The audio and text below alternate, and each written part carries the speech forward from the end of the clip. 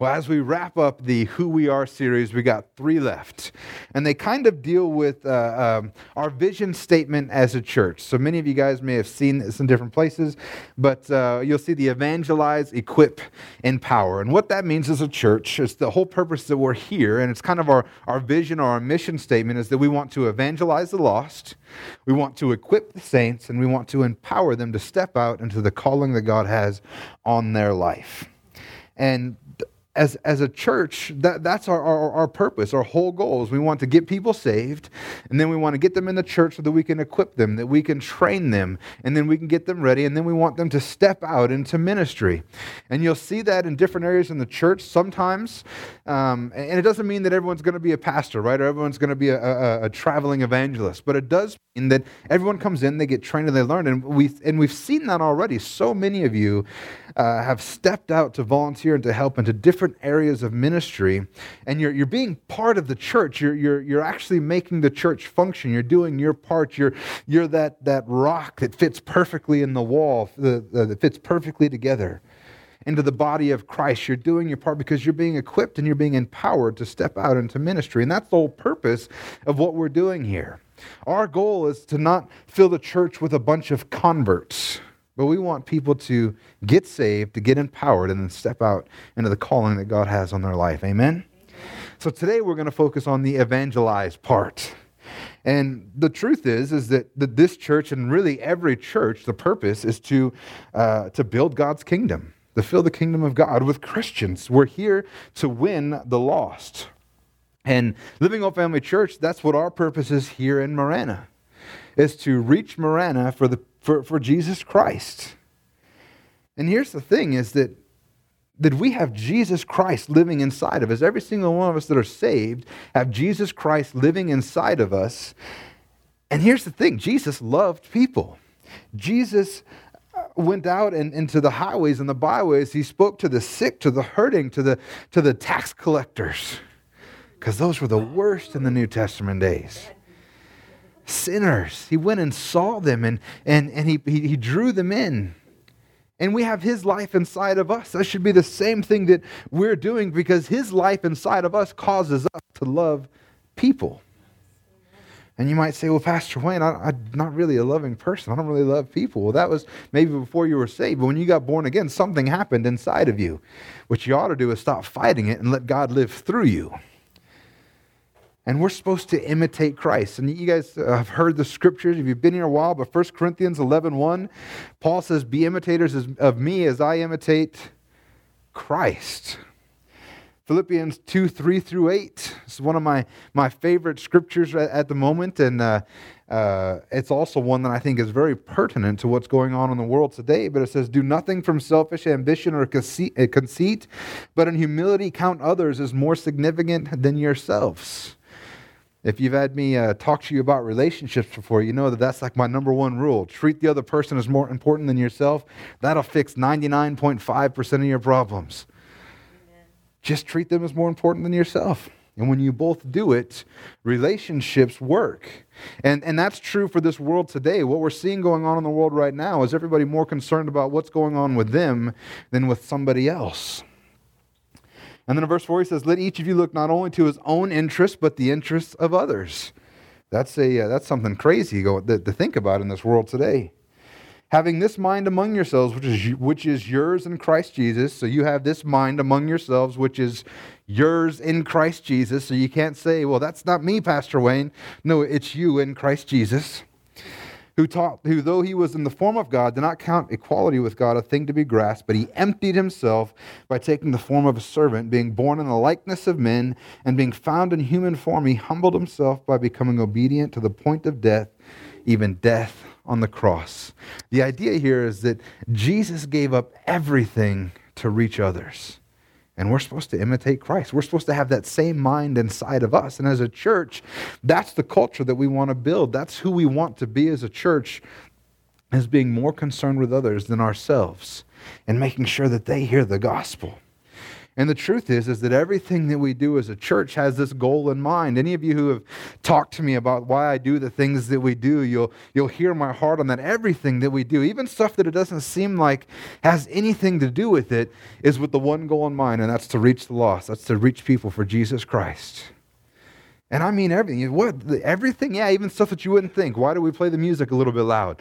Because I want people to come in and be able to feel comfortable and worship God and to not feel out of place like they're the one, everyone's staring at them. Why did we paint the walls blue? People are, why blue? Because I want it darker in here. That seems like a weird thing. Why do I want it darker in here? Because when it's darker, people feel more comfortable. They don't feel like people are... So I want somebody, when they come in for the first time, they're not really sure about this thing. Everything I'm thinking about is how can we make it more comfortable for them so that they have every opportunity without distraction to receive the gospel. Why do we spend money on making stuff with lights and to make stuff look nice? Because I want things to be done in excellence, because I don't want that to be us not doing things in excellence. Second song withstanding today. I don't want that to be a reason for people to not come and go, why do I want to be a part of this? They're just a bunch of slobs that don't care about anything.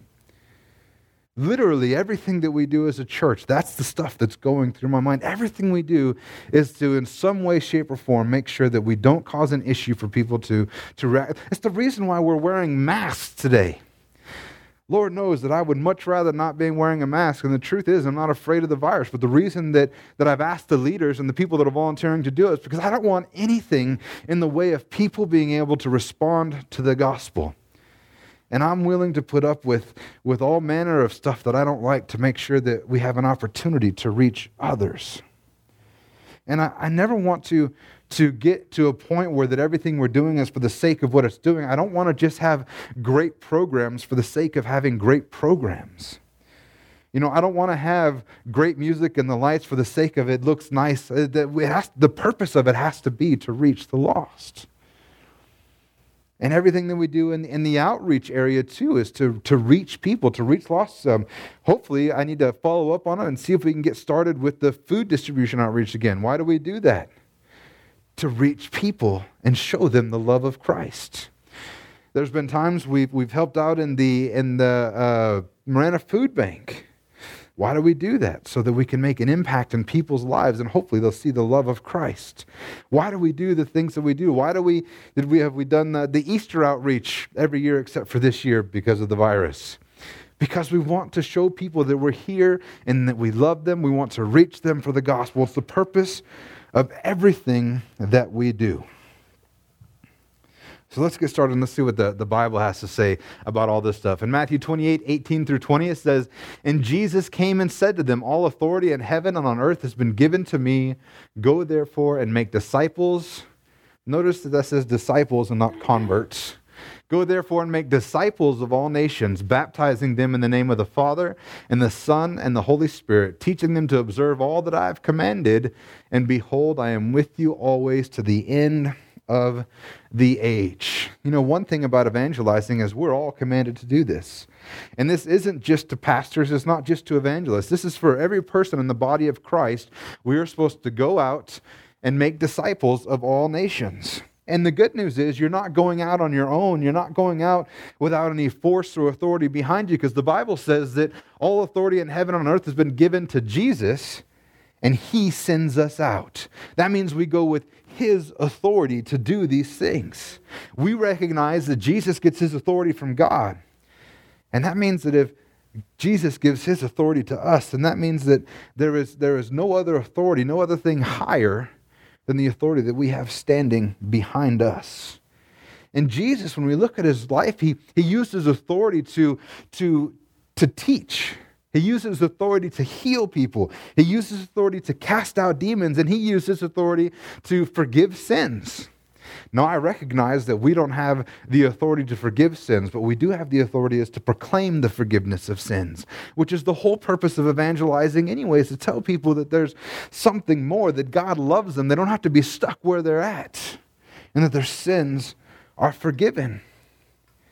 And as we see this whole part of who we are, the evangelize, equip, empower, we're not supposed to just make converts, but disciples. We're supposed to teach them, to walk alongside them. We're supposed to equip them. And the truth is when we don't do that, if we just get somebody to make an emotional response, or even if they do make a true faith-filled response, if we don't walk alongside them, the enemy is going to begin to immediately attack them and try to steal them away. It is our purpose, it is our mission, we've been commanded to walk beside them and make disciples of them. And that means we have to spend time with them. That means we have to teach them. We have to encourage them.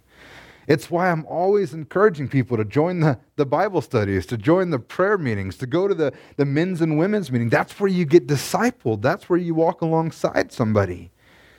Being a disciple is much like being an apprentice. Can you imagine somebody being an apprentice carpenter but never ever doing the job, never ever getting under the person that was supposed to teach him? What would happen to that person? He would never grow. He would never ever become a carpenter because he never learned. And we have to be ready to walk beside people. Now, the one thing, though, that I'll often hear in different areas is the pushback to this. So, wait a minute, Pastor Wayne, isn't Jesus speaking to the apostles? If he's speaking to the apostles, how can you say that authority is for us, that we're supposed to do this? But the truth is the Bible makes it clear because we don't see that only the apostles doing this. This is what happens in Acts 6:26. I want to show you a couple examples of people that are doing these things that aren't apostles. Acts 6:2-6 says, the 12 summoned the full number of the disciples and said, it is not right that we should give up preaching the word of God to serve tables. Therefore, brothers, pick up out from among you 7 men of good repute, full of the Spirit and of wisdom, whom we will appoint to this duty. We will devote ourselves to prayer and to the ministry of the word. And what they said pleased the whole gathering, and they chose Stephen, a man full of faith and of the Holy Spirit, Philip, Prochorus, Nicanor, and Timon, and Parmenas, and Nicolaus, a proselyte of Antioch. And these they sent before the apostles. They prayed for them, and they laid hands on them. So this is a group of guys. So if you remember the story, there was the widows weren't getting fed. Basically, widows were getting missed, and they went to the apostles and said, hey, why are you letting this happen? So they said, well, it's not good for us to do these things. And isn't that an interesting thing? It's not that was beneath them. They just had a different purpose, a different role. And that's what happens to people many times, is they have a purpose, a calling for God to use them, to minister to them, but because other people don't step up, they get stuck doing the other things.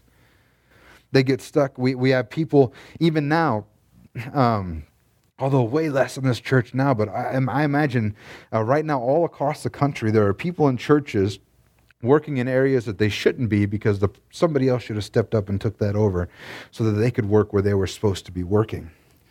But anyway, they decide that they're going to lift this group of 7 men up, and you'll notice that 2 of them, one was Stephen and one was Philip, and we hear about them later on in the book of Acts. This isn't the one time they're mentioned. Their life wasn't relegated to working in a cafeteria. But instead, God used them. This is what it says in Acts 6:7-8. Speaking of Stephen, and the words of God continued to increase, and the number of disciples multiplied greatly in Jerusalem, and a great many of the priests become obedient to the faith. And Stephen, full of grace and power, was doing great wonders and signs among the people. Stephen wasn't an apostle, but he was out there getting people saved. He was doing great wonders and signs. This isn't just for the apostles. This is for all of us. Acts 8:4-6. Now those who were scattered went about preaching the word, and Philip went to the city of Samaria and proclaimed to them Christ. And the crowds with one accord paid attention to what was being said by Philip when they heard and saw the signs that he did. Once again, we have somebody else who's not an apostle going out in power and in authority, getting people saved, doing signs and wonders. This isn't just for the apostles, it's for all of us. All of us should be going out and ministering the gospel, sharing with people. All of us should have the confidence in Christ to lay hands on somebody to be healed for the sick. All of us should be able to trust God to use us to do these things because his authority and power is behind each and every one of us. Amen? And the truth is there's a need for this. Why do we do this anyways? Because there's a need in the world. Romans 3:10-18 says, as it is written, none is righteous, no, not one. So how many are righteous? None, no one, not even one are righteous. No one understands. No one seeks for God. All have turned aside. Together they've become worthless. No one does good, not even one. Their throat is an open grave. They use their tongues to deceive. I'm sure we're seeing a lot of that right now. Their throat is an open grave. They use their tongues to deceive. The venom of asp is under their lips. Their mouth is full of curses and bitterness. Their feet are swift to shed blood, and in their paths are ruin and misery. And the way of peace they have not known. There is no fear of God before their eyes. Now, what Paul is doing is actually quoting from a bunch of places in the Old Testament to put this part together. But he's making the point that there's a need for Jesus. Nobody is righteous, not one. They're full of bitterness. They're enemies of God. I mean, this goes on and on. There's no fear of God in their eyes. Their feet are swift to shed blood. He brings up all this stuff about people. And for us, we should realize that there's a need for Jesus out there. And if we think back, it wasn't that long ago for us when there was a time when we yearned for something more. And even though we might not have known what it is, we did still understand there was something missing. There was a hole that was there, even if we didn't know what was going to fill it. And we know that because if you think back about your life, you realize that you were trying to fill it with all kinds of stuff.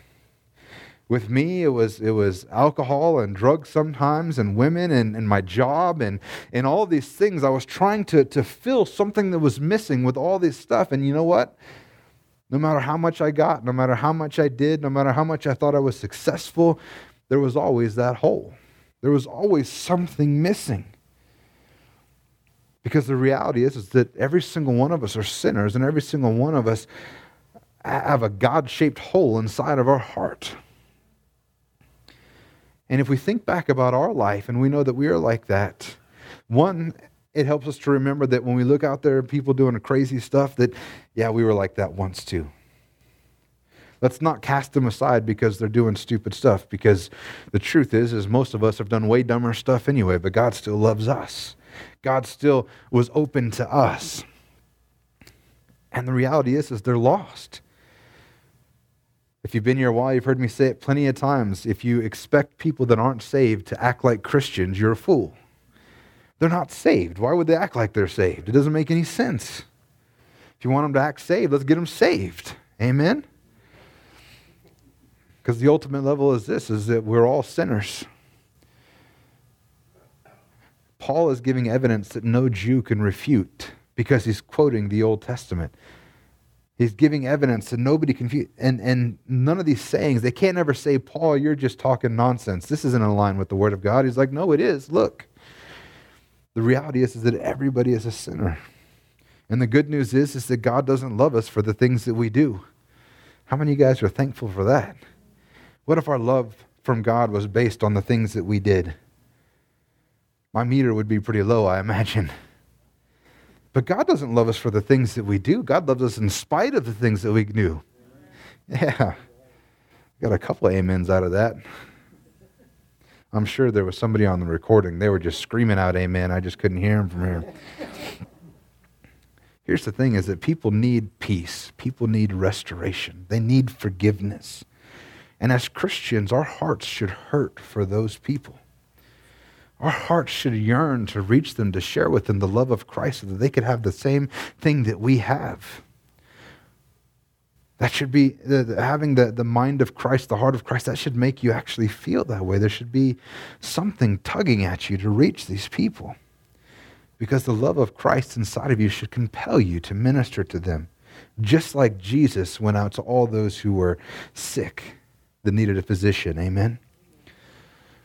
John 3:16 and 17 says, for God so loved the world. It's one of my favorite verses, but it's become one of the most trite verses because, people hear it everywhere. They don't understand the impact and the power of what this really says. For God so loved the world that he gave his only Son, that whoever believes in him should not perish but have eternal life. For God did not send his Son in the world to condemn it, but in order that the world might be saved through him. When we look at the world and we see all the brokenness and the mess that's happening and the things are falling apart and the truth is when I watch the news right now, I try not to watch too much of it because if you watch too much of it, it'll just depress you. with the stuff that's going on. And I wonder, like, are we going to get out of this? Is there, particularly for the United States, are we too divided, or can we all just make a decision to consider other people as more important than ourselves and figure this out? But it's not just the United States, it's all across the world. When you look at killing and human trafficking and all of the stuff that's murder and war, all the stuff that's going on, if you look around, it's really easy to have no hope.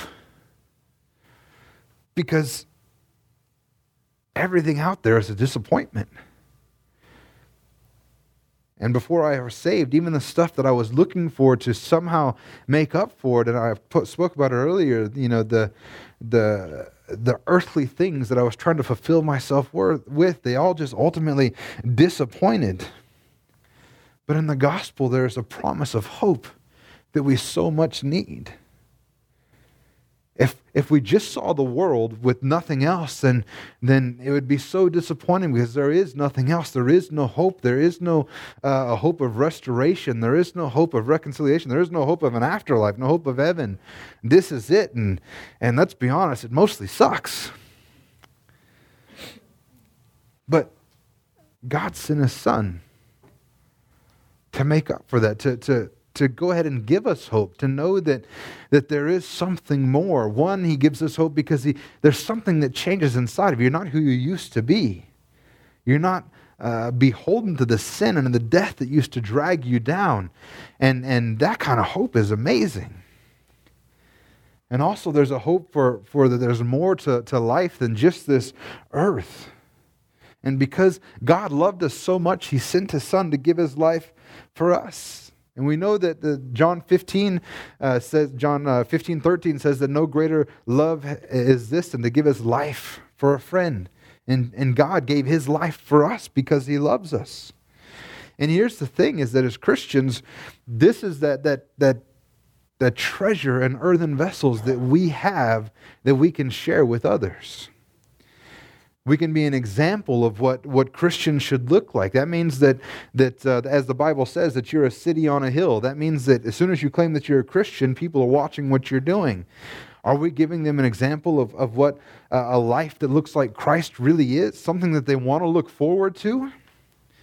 And then we can offer that to them. We can share with them the love of God, saying, hey, He sent His Son to save you, not to condemn you, but actually to save you, so that you could have hope, that you could have peace, that you could have restoration.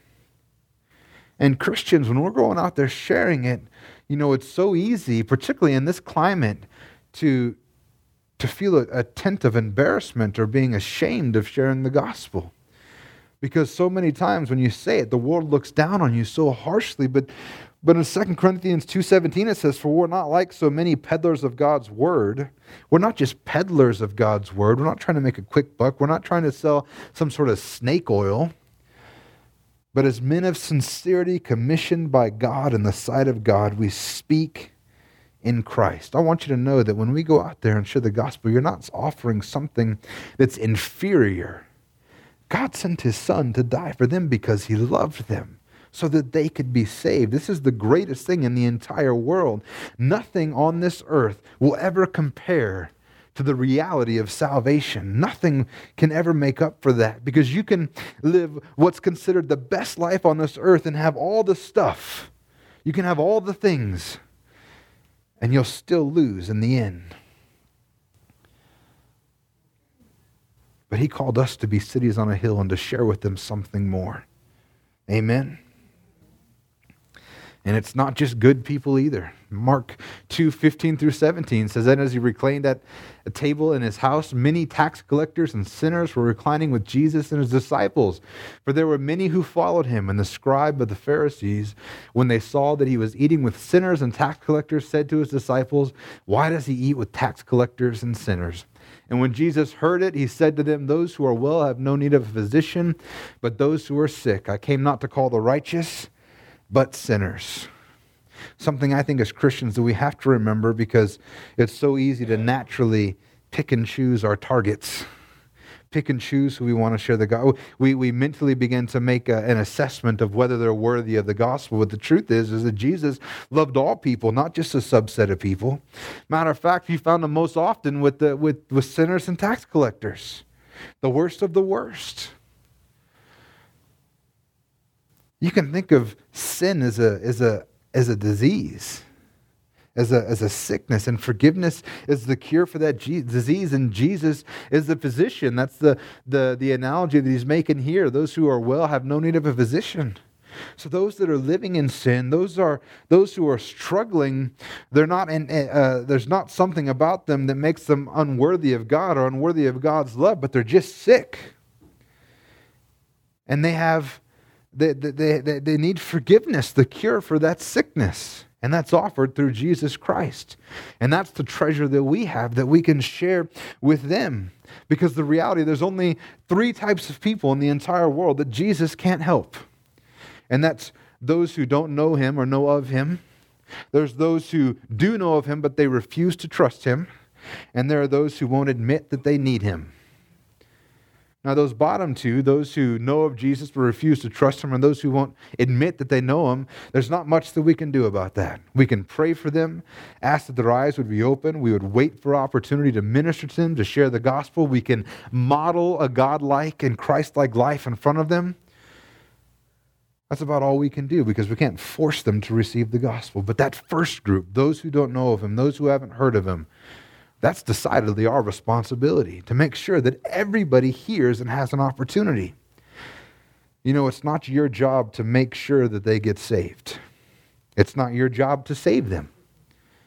It's our job to present the truth of the gospel to them and give them an opportunity to respond. And we need to make sure that we're doing that. And sometimes that means making yourself available when they're ready, when the time is ready. People you work with, the first day you show up, maybe that's not the time to really press in because they're against you. But as they work alongside you and they see you model Christ, maybe you'll get opportunities later. And then maybe you'll share the gospel and they don't respond. So you just pray for them. And then maybe a little while later you have another opportunity and you'll finally see that come to fruition. We don't give up. We keep presenting. We keep making it available. And we keep making sure that they hear. Amen? And we make sure that we don't, in our own mind, decide who is worthy and who is not worthy. Matthew 9:36 says, when he saw the crowds, he had compassion for them because they were harassed and helpless like a sheep without a shepherd. You know, you begin to see Jesus' heart. Jesus doesn't see a bunch of awful people. He sees a bunch of lost people. He sees a bunch of people without guidance, without knowledge, without truth. He looks at them and he has compassion for them because they're like sheep without a shepherd. You know, a sheep without a shepherd is really a provocative description because it describes people who want to look to be something, who want to look to something, who want to be led. Because if you think about sheep are looking for a leader. They want someone to guide them around. They're looking for someone to follow. And that's what the world is. They're looking for something. They want that answer, and we have that answer for them. The other thing about sheep is they're really kind of unable to take care of themselves. They get themselves into all kinds of trouble. There's a story about a sheep that once got lost. I don't remember where it was, up in the mountains in another country somewhere, and the sheep got lost for like 2 years. And when it came back, it had so much wool on it that it almost couldn't walk. It was so heavy. It was hundreds of pounds of wool. They literally can't. They need help. They need to be fed. They need to be guided. That's why they're shepherds, to take care of them, to fend off wild animals, to take them where they need to go, to and fro. And that's what we're like as people. And you see that today too, right? Have you noticed, we were talking about it in the Bible study, this idea of the mob mentality or herd mentality. It's a real psychological thing. When people get in a group, they just start following other people. And they'll do stuff that they never would otherwise because they're in a big group of people. But Jesus saw them as sheep without a shepherd, people to be led, and that's who we need to introduce them to, is their shepherd. Amen? Then in Luke 4:16 through 21, it says he came to Nazareth where he had been brought up, as was his custom. And he went to the synagogue on the Sabbath day, and he stood up to read, and the scroll of the prophet Isaiah was given to him. And he unrolled the scroll and found the place where it is written, "The Spirit of the Lord is upon me, because he has anointed me to proclaim good news to the poor. He has sent me to proclaim liberty to the captives, recovering the sight to the blind, to set at liberty those who are oppressed, to proclaim the year of the Lord's favor." And he rolled up the scroll and gave it back to the attendant and sat down, and the eyes of all in the synagogue were fixed on him. And he began to say to them, "Today the scripture has been fulfilled in your hearing." This is Jesus making the proclamation that he is the Messiah. The Jewish rabbis attributed the scripture that he's reading, what he's quoting there. He's reading from a scroll. "The Spirit of the Lord is upon me," as he goes on. The Jewish rabbis already attributed this to the Messiah. They knew that this was about the Messiah. And this year that he's talking about, this year of the Lord's favor, he's referring to the year of Jubilee. And you can read about it in Leviticus 25. But the basic is every seventh year was a sabbatical year for the nation. And that's when the land was allowed to rest. But every 50th year, which was basically every 7 sabbatical years, they had the year of Jubilee. And the main purpose of this special year was to balance the economic system. Slaves were set free and returned to their families. Property that was sold reverted back to the original owners. All debts were canceled. Everything was reset. And that's who Jesus is. If you think about it, he's a reset on your life. When you receive Jesus Christ as your Lord and Savior, every failure, every falling, every sin, every piece of baggage that you carry is reset. And he restores you to the position that Adam had in the garden. Adam is such an interesting thing because he's a full-grown man with no history, no baggage, no failure, no sin. That's an amazing thing. And that's what we're restored to when we receive Jesus Christ as our Lord and Savior. We have a year of Jubilee in our own lives, in our own hearts. We're set free. And that's Jesus. He's referring to his ministry, pardon me, and who he is. He can say, "This is me. I'm the Messiah. I'm the one who's going to set you free," not in a political sense or an economic sense, but in a spiritual sense. And this is the good news that we get to proclaim, that if you come to Jesus Christ, everything, every failure, every mess up, every hurt that you've caused somebody else, every sin, every fall is wiped clean. It's wiped away. The Bible says that our sins are as far from God as the east is to the west, which is such a beautiful description to me, because if you think of a globe, if you go north, you'll eventually hit the North Pole and you'll be going south. So you can't go north forever, because as soon as you round it, you go. But when you go east and west, there is no pole. So if you start going east, you just keep going. If you start going west, you just keep going. They never meet. They just keep going. That's how far your sin is, because you're set free. And we get to proclaim this good news. And this is good news. It's not fear-based. Our goal is not to tell everybody that they're horrible, rotten sinners and they're worthless and they're going to hell. Our goal is to, and don't get me wrong, we're not supposed to downplay sin. Sin is bad. Matter of fact, when we get people saved, part of disciple them is help them to walk in the reality of what's been accomplished inside of them, which is that they're set free from sin. That means that we're supposed to be holy. We're supposed to walk in holiness. But our job is not to tell people how awful they are, but instead tell them that there's a solution, that there is good news, that they don't have to remain how that they are. And that was Jesus' purpose. He came to save the lost. Amen? In Romans 10:11 through 13, it says, "For the scripture says, everyone who believes in him will not be put to shame, for there is no distinction between Jew and Greek, for the same Lord is Lord of all, bestowing his riches on all who call on him. For everyone who calls on the name of the Lord shall be saved." Once again, this is that idea that there is no discrimination. There is no distinction. God loves everybody equally. It doesn't matter if you're a man or a woman, if you're black or white, you're rich, you're poor.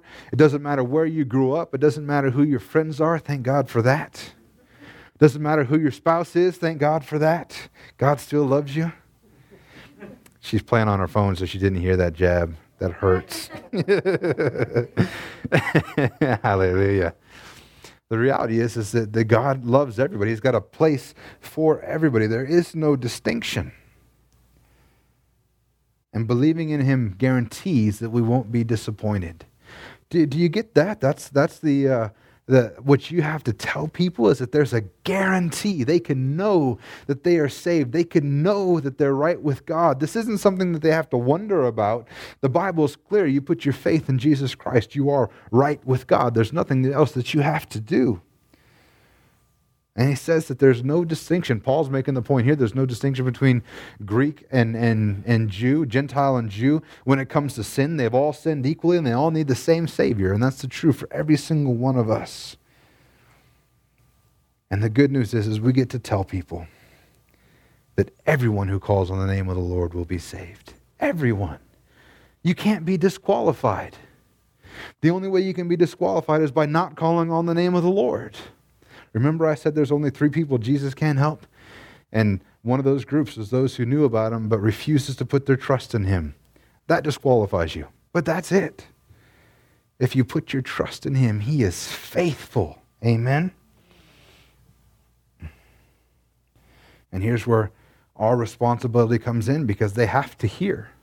Romans 10:14, how will they call on Him in whom they have not believed? How are they to believe in Him on whom they have never heard? And how are they to hear without someone preaching?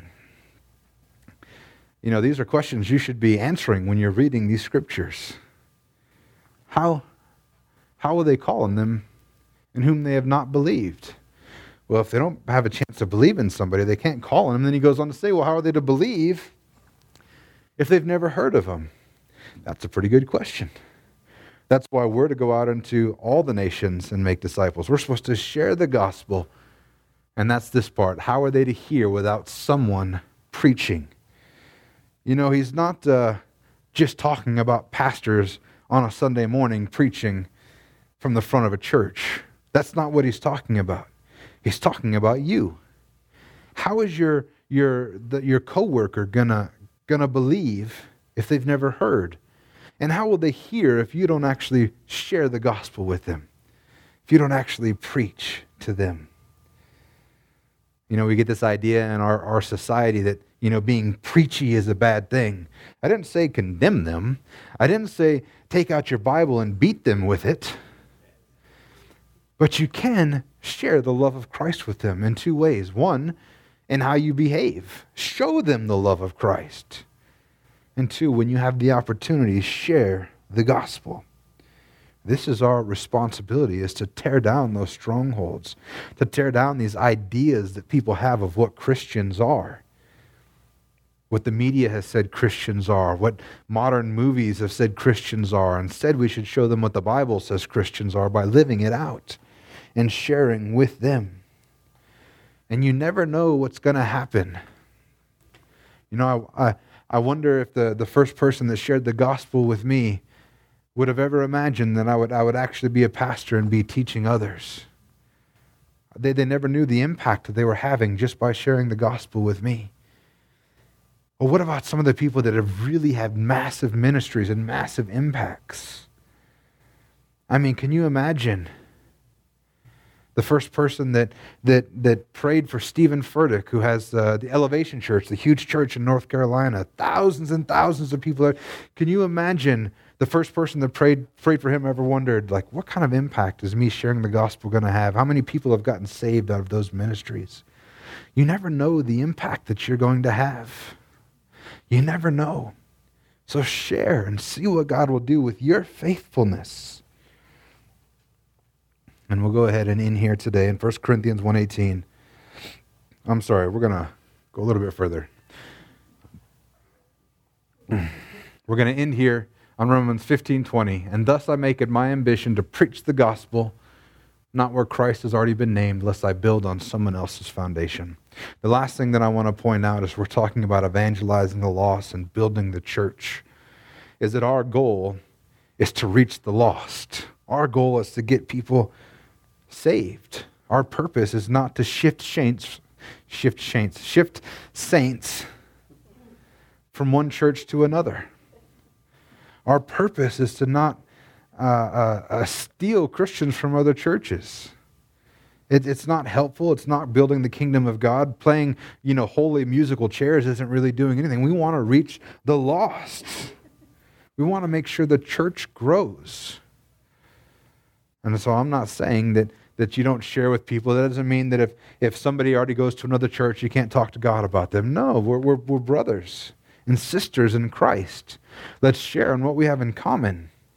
But on the other hand, it's not our mission to get somebody from another church to come to our church, because really that's not growing the kingdom of God. It's not benefiting the kingdom of God. Matter of fact, many times it's harming the kingdom of God, because we don't know what was going on, what they were doing, where they were at, were they being impacted. So let's make sure that as a church we have a purpose and a mission to reach the unreached. And not only is that something we do corporately, but that's something that each and every one of us has an individual responsibility to do. Share with your friends, your coworkers, your neighbors. You got a friend that was once saved, but they don't go to church anymore? Then you invite them to church. Get them to come. Somebody that's never been saved at all, invite them to church. Tell them about the gospel. If you're not comfortable with sharing the gospel, then get them to church, and we'll do it here. And let us know so we can train you and we can teach you so that you can be equipped to go out and do these things. But the truth is the gospel is so simple. That's the way God made it. It's because most of us are too sheep-like to handle anything else. It had to be simple. And then some of us are too clever because we think it's too simple. It's simply saying, yes, I put my trust and hope in faith in you. And church, that's who we are. We're people that should be sharing the gospel. We should be sharing with everybody, and it's every single one of our responsibilities. That's who we are as a church. Amen? Amen. Let's go ahead and bow our head. Hallelujah. And looking around, I believe that everybody here I know is already saved, but we also have people that could be watching online, so I definitely want to give the opportunity. Here's the deal, that God loves you more than you can ever imagine. If you're watching this right now and you're not sure if you're right with God, you're not sure where you're going, if you're going to spend eternity in heaven, if you're not sure, I want you to know that you can be sure. God loved you so much that even though you couldn't make yourself right with Him, even though you couldn't pay for your own sins, you couldn't make up for your own failures, God loved you so much that He sent His Son to give His life in place of yours. And He died so that you could have forgiveness of sins and that you could have a new life placed inside of you, that you could be confident that you are right with God. And all you have to do is put your trust in Him.